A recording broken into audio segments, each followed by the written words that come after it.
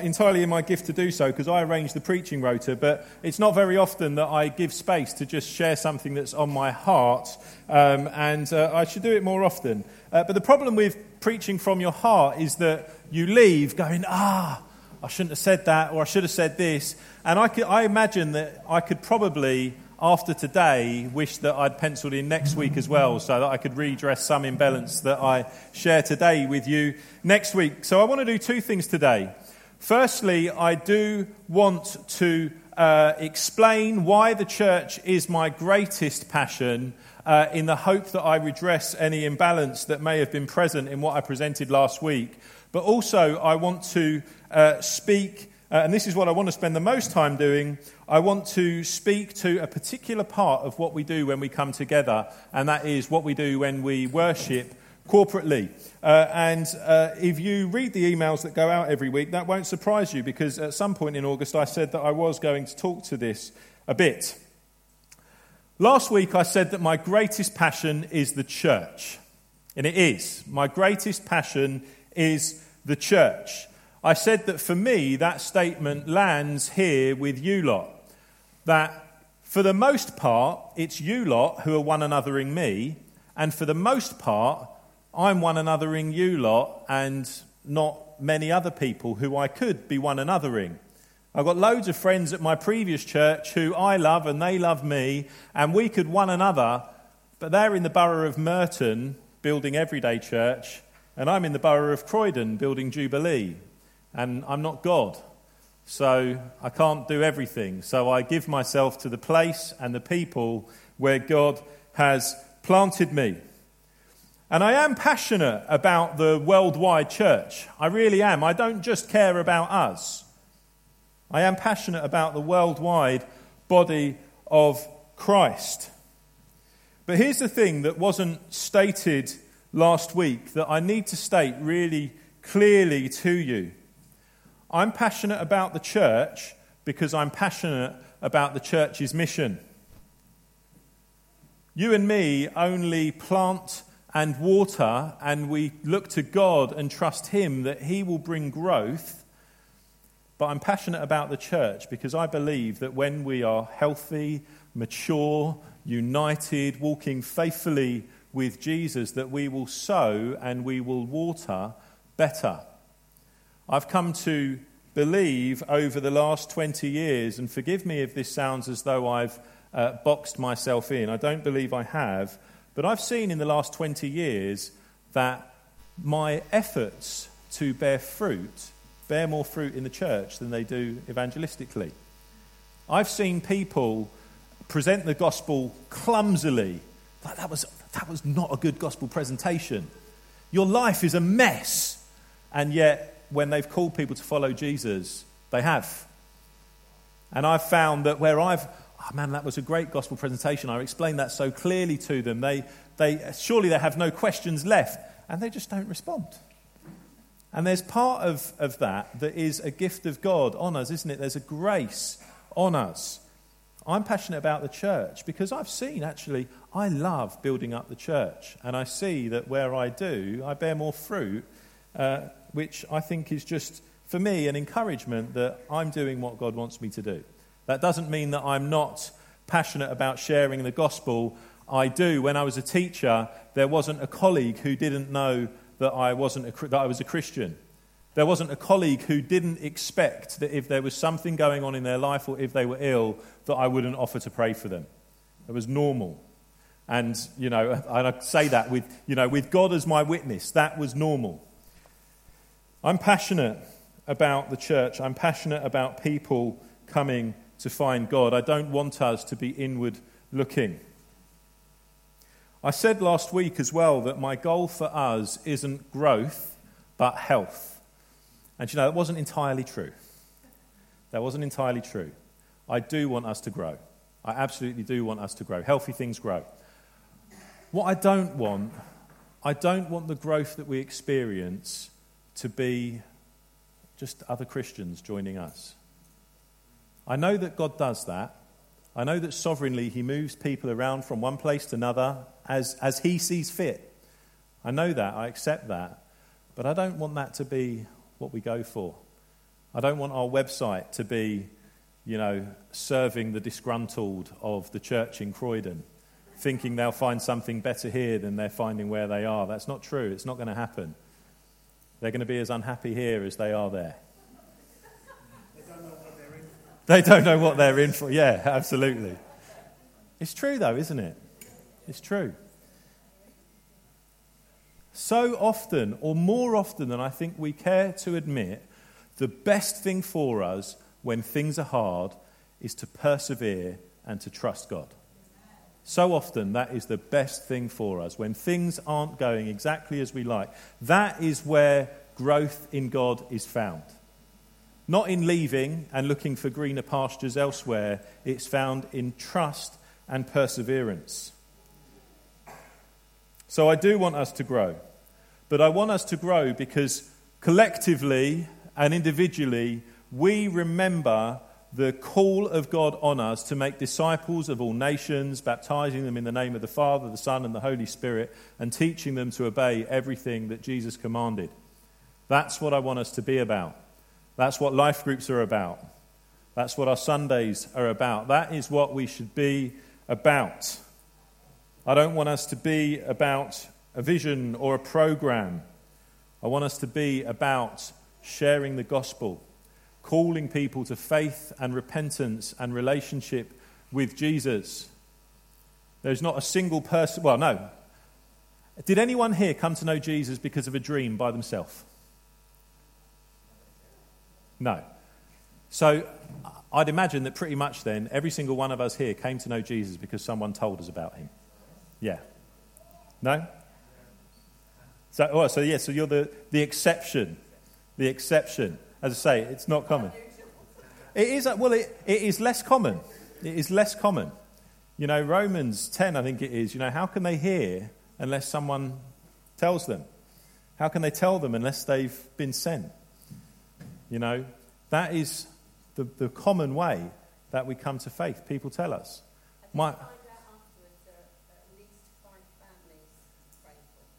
Yeah. Yeah. Brilliant.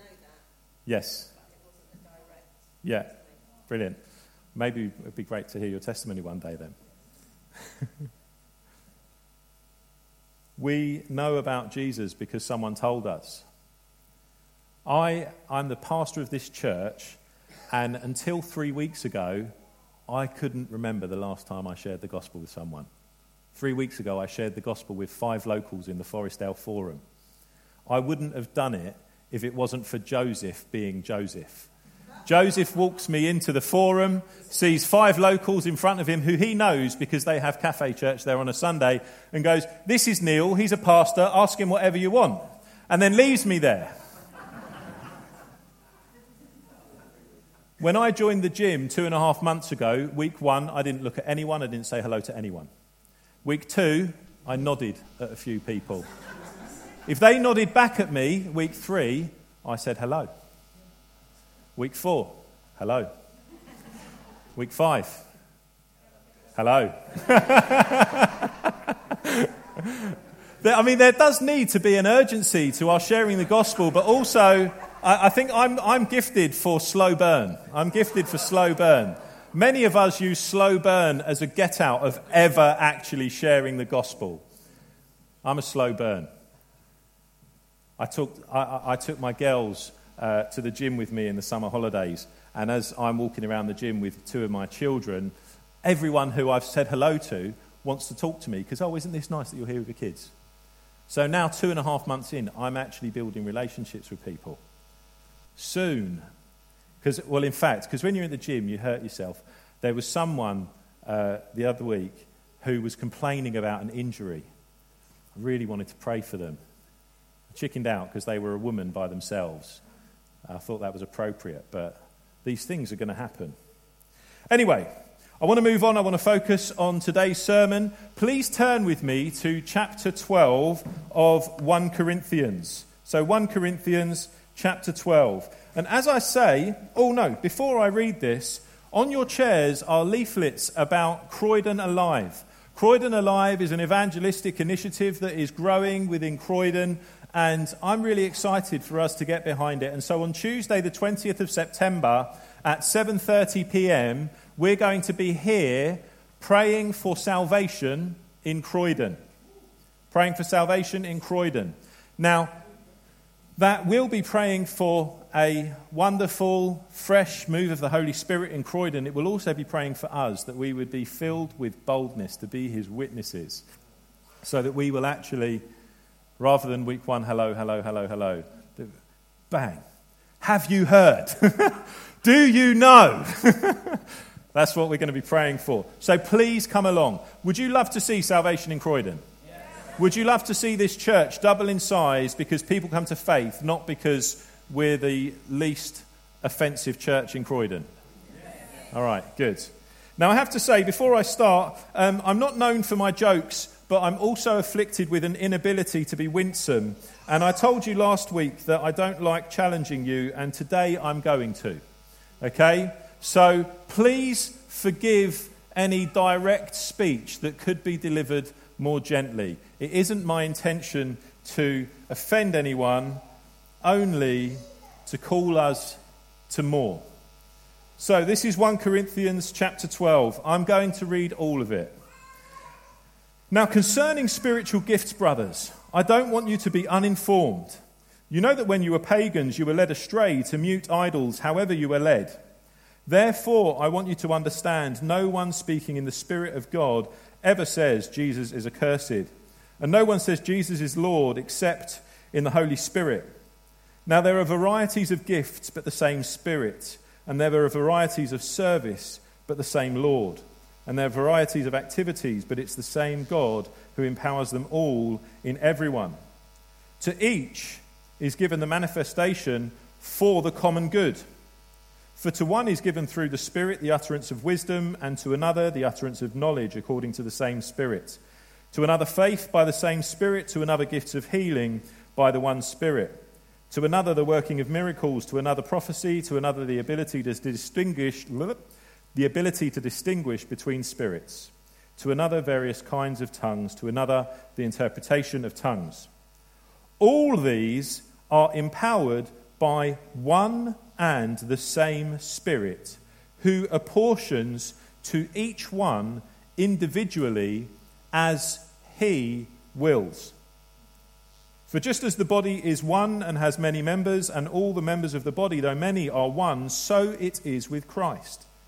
For in the Spirit we were all baptized into one body, Jews or Greeks, slaves or free, and all were made to drink of one Spirit. For the body does not consist of one member, but of many. If the foot should say, because I am not a hand, I don't belong to the body, that would not make it any less a part of the body. And if the ear should say, because I am not an eye, I do not belong to the body, that would not make it any less a part of the body either. If the whole body were an eye, where would the sense of hearing be? If the whole body were an ear, where would be the sense of smell? But as it is, God arranged the members in the body, each one of them, as he chose. As he chose. If all were a single member, where would the body be? As it is, there are many parts, yet one body. The eye cannot say to the hand, I have no need of you, nor again the head to the feet, I have no need of you. On the contrary, the parts of the body that seem to be weaker are indispensable. And on those parts of the body that we think less honourable, we bestow the greater honour. And our unpresentable parts are treated with greater modesty, which our more presentable parts do not require. But God has so composed the body, giving greater honour to the part that lacked it, that there may be no division in the body, but that the members may have the same care for one another. If one member suffers, all suffer together. If one member is honoured, all rejoice together. Now you are the body of Christ and individually members of it, and God has appointed in the church first apostles, second prophets, third teachers, then miracles, then gifts of healing, helping, administrating, and various kinds of tongues. Are all apostles? Are all prophets? Are all teachers? Do all work miracles? Do all possess gifts of healing? Do all speak with tongues? Do all interpret? The answer to that is obviously no. But earnestly desire the higher gifts, and I will show you still a more excellent way. And we preached on 1 Corinthians 13 last year. In August, I referred to a tension that is present among us. I oversimplistically couched this tension as, should we end times of sung worship in order to move into a sermon or to end the service nearer to the expected end time of the service? Yeah? That's overly simplistic, isn't it? There's much more to it than that, but that essentially is, you all know what I mean. I have spoken with a number of people about this. People have spoken to me, oh, can't we just keep going? The Spirit was moving. And I mean, fewer people, me, my wife, anyone else who's like us, but these are always going to be the quieter ones in this scenario. We're supposed to finish at 12. We're supposed to start at 10:30. Why can't we do these things? And anyway, I've always, as I say, either read or talked to them about 1 Corinthians 14. Lays out a biblical template for what worship should look like when we come together. It's the fullest description of what worship should look like in the church, in the Bible. We should take 1 Corinthians 14 very seriously. And I want to encourage you, I want to urge you to read it. And I want to ask you, will you submit to the authority of Scripture in this? Which is another way of saying, will you submit to the lordship of Christ in your life in this? That doesn't mean we're going to stick to it like a rigid rule, but are we going to let Scripture speak to us and lead us? That's the first of the challenging things that I'm going to say. If I could speak to our corporate worship very quickly before I get into this passage. Some of us like order. That's good. God's a God of order. We need to be, because I am one of those people, we need to be willing to embrace spontaneity.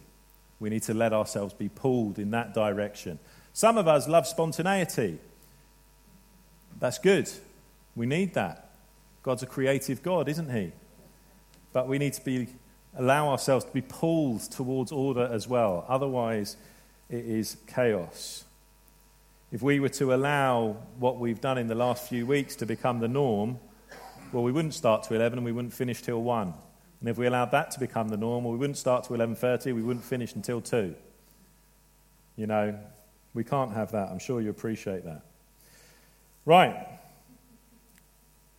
I need to say this. Whatever direction you come at questions like this from, if you won't let the Bible, the Word of God, speak to you, then you are making a religion of your own choosing, and you will find that actually, when you get what you want, it isn't really what you wanted. And you will find that you're going, oh, God, where are you? And he's like, I'm back here. You wanted to go there, I didn't. I'm back here. How we build matters. How we build matters. We see that throughout Scripture, don't we? The ark was built just so. The tabernacle was built just so. The temple was built just so. And although we are a living temple, how we build matters. Chapters 12, 13 and 14 are a discussion around spiritual gifts. I love this. I'm encouraged that I'm having to say these things to you and that we're having this conversation among us. Because Paul gives 3 chapters to this discussion in his letter to the church in Corinth. This is worth spending time on. In 1 Corinthians, Paul's talked about incest. He's talked about lawsuits among believers. He's talked about the abuse of communion. He didn't spend 3 chapters on any of them. He spends 3 chapters on this. Guys, you're asking this question. He starts chapter 12, now concerning spiritual gifts. He's responding to their question. Just like we're having this conversation among ourselves, the Corinthians were having this discussion among themselves, and Paul says to you, now concerning this thing that you're talking about, let me tell you. And he launches into a 3-chapter discussion about worship in the church and about spiritual gifts. I'm encouraged that we're having this discussion as well. We're wrestling with important things. That's good. I hope you're encouraged by that. We're wrestling with important things. We're not wrestling over how we should lay out the chairs or what colour we should paint the walls. We're wrestling over what should we do when we come together and we worship. It's important. Paul gives 3 chapters to it. And chapters 12, 13 and 14 are like a sandwich. Chapters 12 and chapters 14 are really dense descriptions of what worship should look like, discussions around spiritual gifts, and then in the middle, in chapter 13, you've got the how. How should we actually do this then? So this is spiritual gifts, this is what worship should look like. How should we do it? Oh, it's with love. Oh, forgiving one another, bearing with one another, not counting records of wrongs, delighting in the truth. It's about love. If you can speak in the tongues of men and angels but have not love, you're nothing. Doesn't matter if there isn't love present. And chapter 12 is the same for us. Begins and ends with a description of spiritual gifts. And then in the middle there's a picture of the church as the body of Christ. It's telling us how to do it. How should we do it? And I wanted to, in addressing this tension, this discussion that is among us, to go here rather than to go to chapter 14 and to go, right, so 3 should prophesy and then the rest should weigh. We're a body. We've got to remember that. How we do it is most important. The ends don't justify the means. And I want to say 2 things about spiritual gifts before I move on to look at Paul's picture of the body. Firstly, there are loads.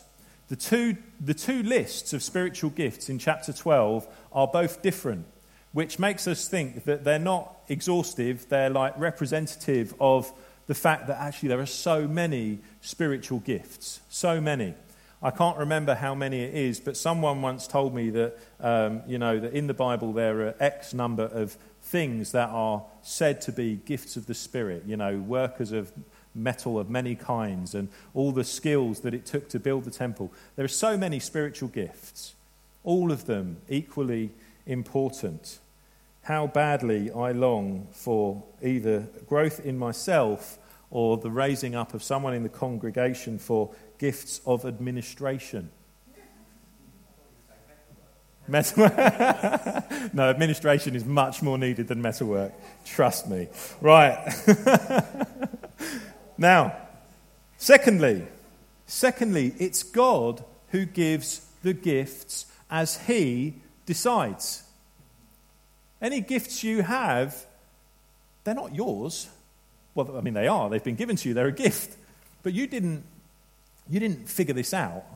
It's not something that you can be really proud about. It was a gift. And not only is it a gift, but it's just one gift. There are many gifts needed.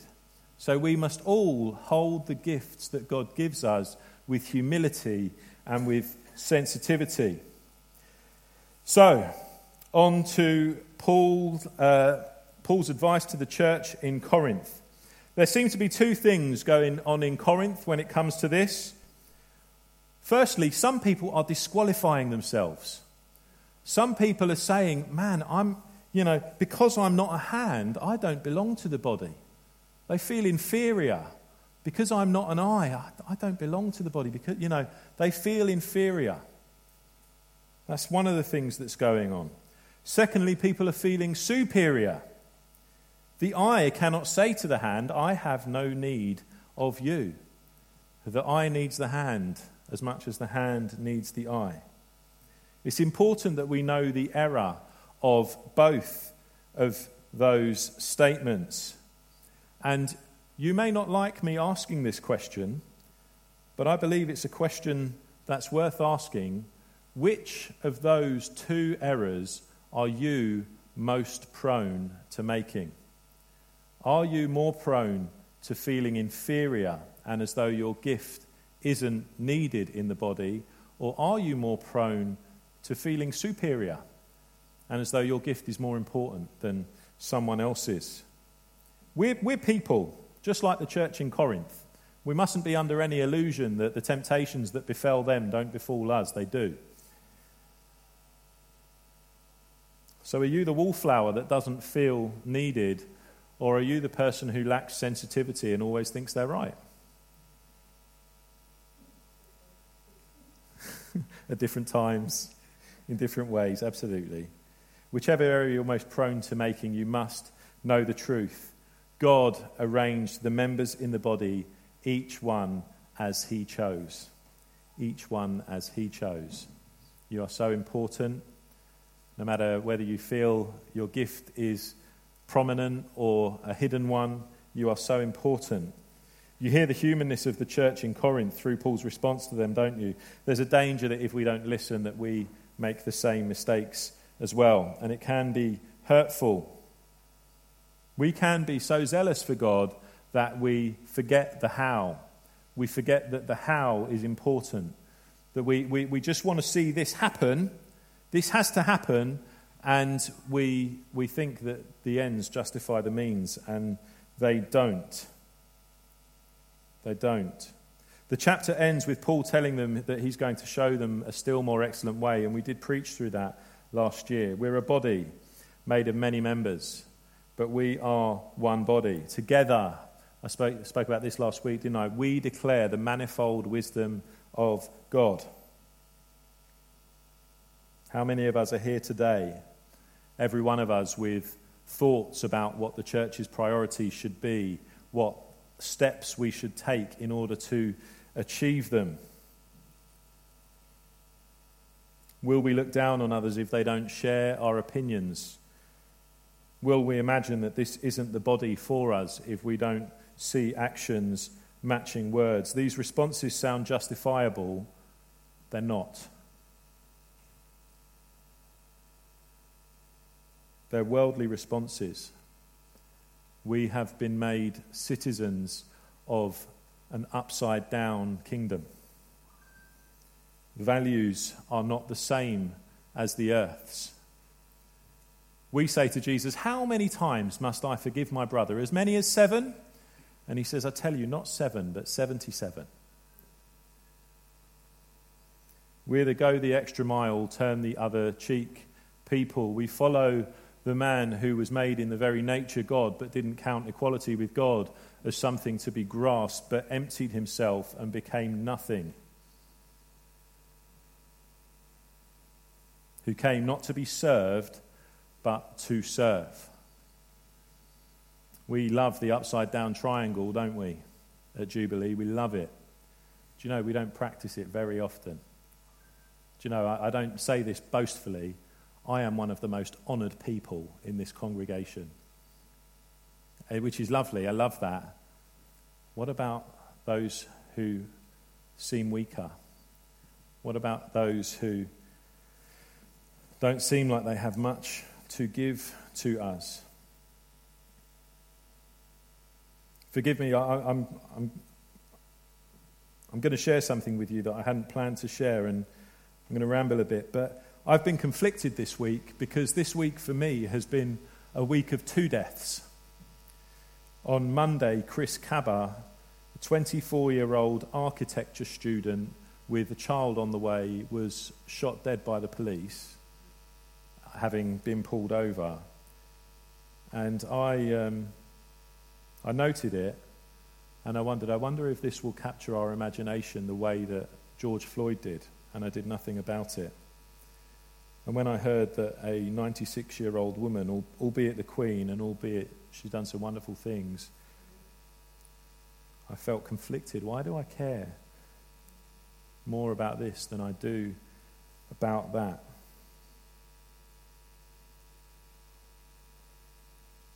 We've got to learn to love one another.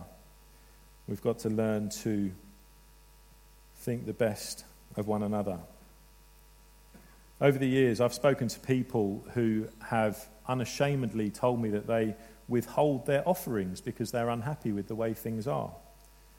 I've spoken to people who seriously, and I do mean seriously question whether brothers and sisters are actually brothers and sisters. And I don't mean in the sense that George shared this with us when he spoke about the mother in the church asking, George, are you saved? I mean the kind of looking around the room and going, they say they're Christians, but I'm not sure. How dare we? Paul makes it quite simple for us at the start of this chapter. If anyone says that Jesus is Lord, they're filled with the Spirit. If we come together and profess to love Jesus, we're filled with the Spirit. Paul's picture should challenge us here. On the contrary, the parts of the body that seem weaker are indispensable. And on those parts that we think less honourable, we bestow greater honour. And our presentable parts are treated with greater modesty. But God has so composed the body, giving greater honour to the part that lacked it, that there may be no division in the body, but that the members have the same care for one another. Do you know, I believe that sometimes we don't do that. I believe that occasionally we engage in holy gossip. We wouldn't ever say it's gossip, but it is. We engage in holy gossip with one another. Often we treat those members we feel less honourable. We don't treat them, with more honour. Often, perhaps not often, sometimes, we make them feel unwelcomed and judged. Sometimes we don't treat our unpresentable parts with greater modesty. Sometimes we make them feel the discomfort that they make us feel. I said last week that I believe there are ways where the church at large, but also us, have strayed away from the teachings of Jesus. Not deliberately, but I believe that we have. These are intuitions that I have. Sometimes I'll have conversation or I'll see something and that doesn't feel right. That doesn't feel the way it's supposed to be. And I can't put my finger on it because it's just so common that I'm really longing for us. And I think, in a week where we've got a new Prime Minister and a new regent on the throne, God, let there be change in your church as well. Let this be a new season. Those prayers that we've prayed for the King, double portion, let him be like his mother. Let him be as faithful in declaring who you are as his mother was. God, let us do that too. Let there not be a pastor who can't remember the last time they shared the gospel with someone. I'm not in great despair about this. There's hope. There really is hope. The Holy Spirit is at work in all of us. There is great hope for us. But I think that we have become comfortable. I think we've embraced worldly comfort, and I think it's made us slack in being ruthless with our lives and with our faith. Not that is like a beating yourself thing. This is, God, your way is best. God, I want to walk in holiness.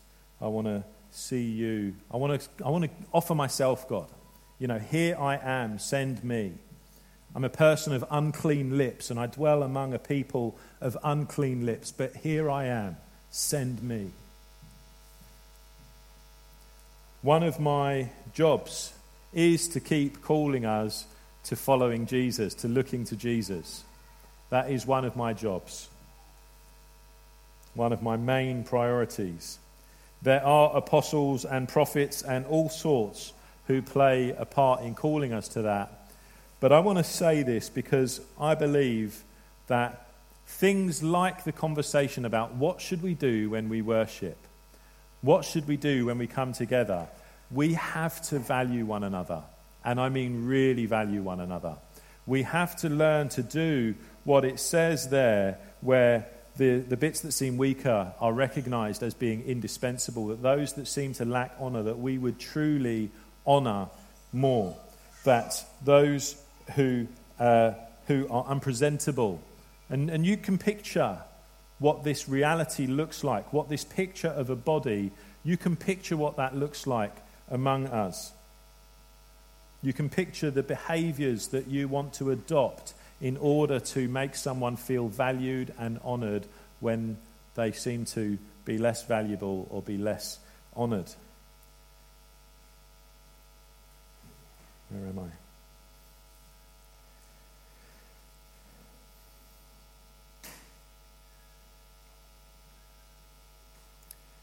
As I say, we live in an upside-down kingdom, don't we? Yeah, we don't play according to this world's rules. You know, being a drummer, I love the phrase "dancing to a different beat." You know, you see those silent discos, and everyone's listening to headphones, you know, and everyone's dancing together. You know, there's different music in our ears. We are dancing to a different beat. We are not to be like the world around us. Where we fit in easily, it should be a red flag. It should be a red flag when we fit in easily. Sunday, to go back to last week, this should be like, so good to be with you again. It has felt like an onslaught this week. This week it's just been relentless. Everywhere I turned, there was just unrighteousness. Everywhere I turned, there were people who were not honouring God, who were living in ways that aren't pleasing to Him. And do you know what? I've been tempted. Do you know what? I just so need to come together with you all. I need to remember the grace and love of God for me. I need to be encouraged by you all. This should be like, it shouldn't just be what we do on Sundays. It shouldn't just be what we do on Sundays. I told you that I'm afraid I lack a winsomeness to deliver serious messages in a way that it's like a joy to hear them. So forgive me. I don't always bring serious messages. I really do believe that is true, that I don't always bring serious messages. But I think this is important. If we want to be a place like an Adullam's cave where the depressed, the indebted and discouraged can come to find hope and healing, well then we need to let those who feel like they have no value feel valued. We need to be a place where those who feel like they lack honour, or even that we perhaps feel lack honour, they're very honourable. Did you not see what they were doing? But we honour them. They don't seem very bad. Man, they're indispensable. They seem weaker. They're indispensable. There's going to be so much love here that is not worldly love. Divine love, countercultural love. I don't want us to just be a subculture that is allowed to do what it wants in peace and quiet. I know we're to pray for those in authority that we might live peaceful, quiet lives. That's about the gospel being able to advance. We are countercultural. We are a countercultural people. Okay, I hope you know that. We don't just want peace and quiet. Man, we're here to tell people that God loves them, and in order to enter into a relationship with them, they need to repent of their sins and accept Him as their Lord and Saviour. That's what we are about. That's what we are about. There isn't any relationship with God without repentance and faith.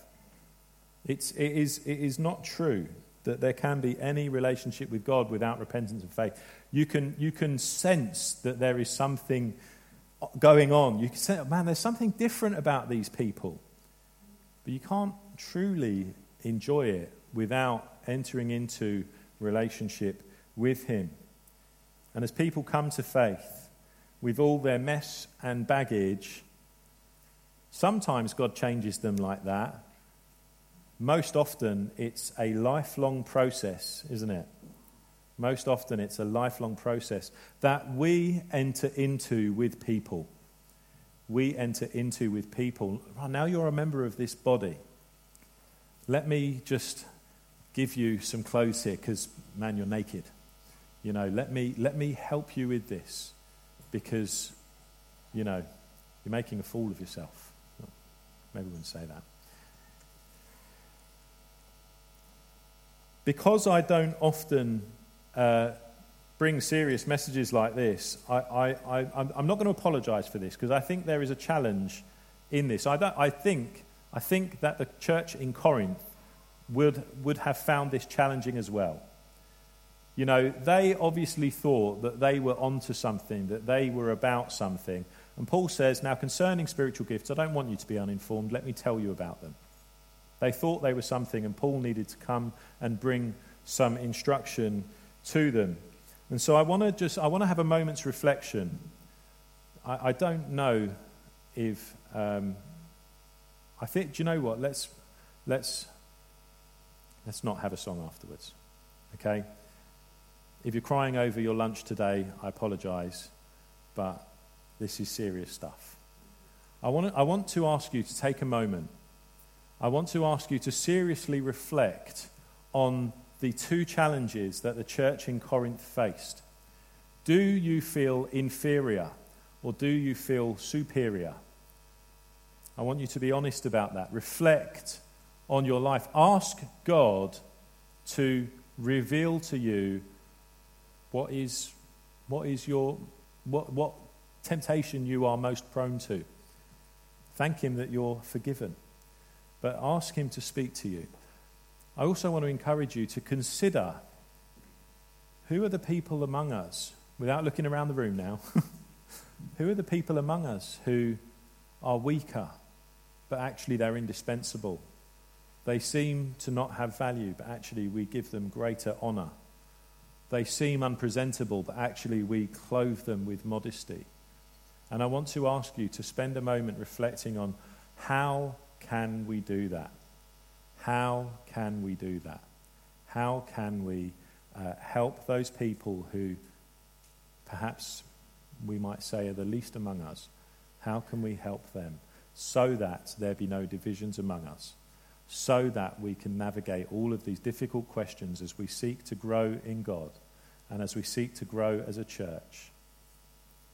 Let's do that. Let's take a moment of reflection. I'm going to stop talking. I'll pray to end in maybe 2 minutes. Let's take 2 minutes.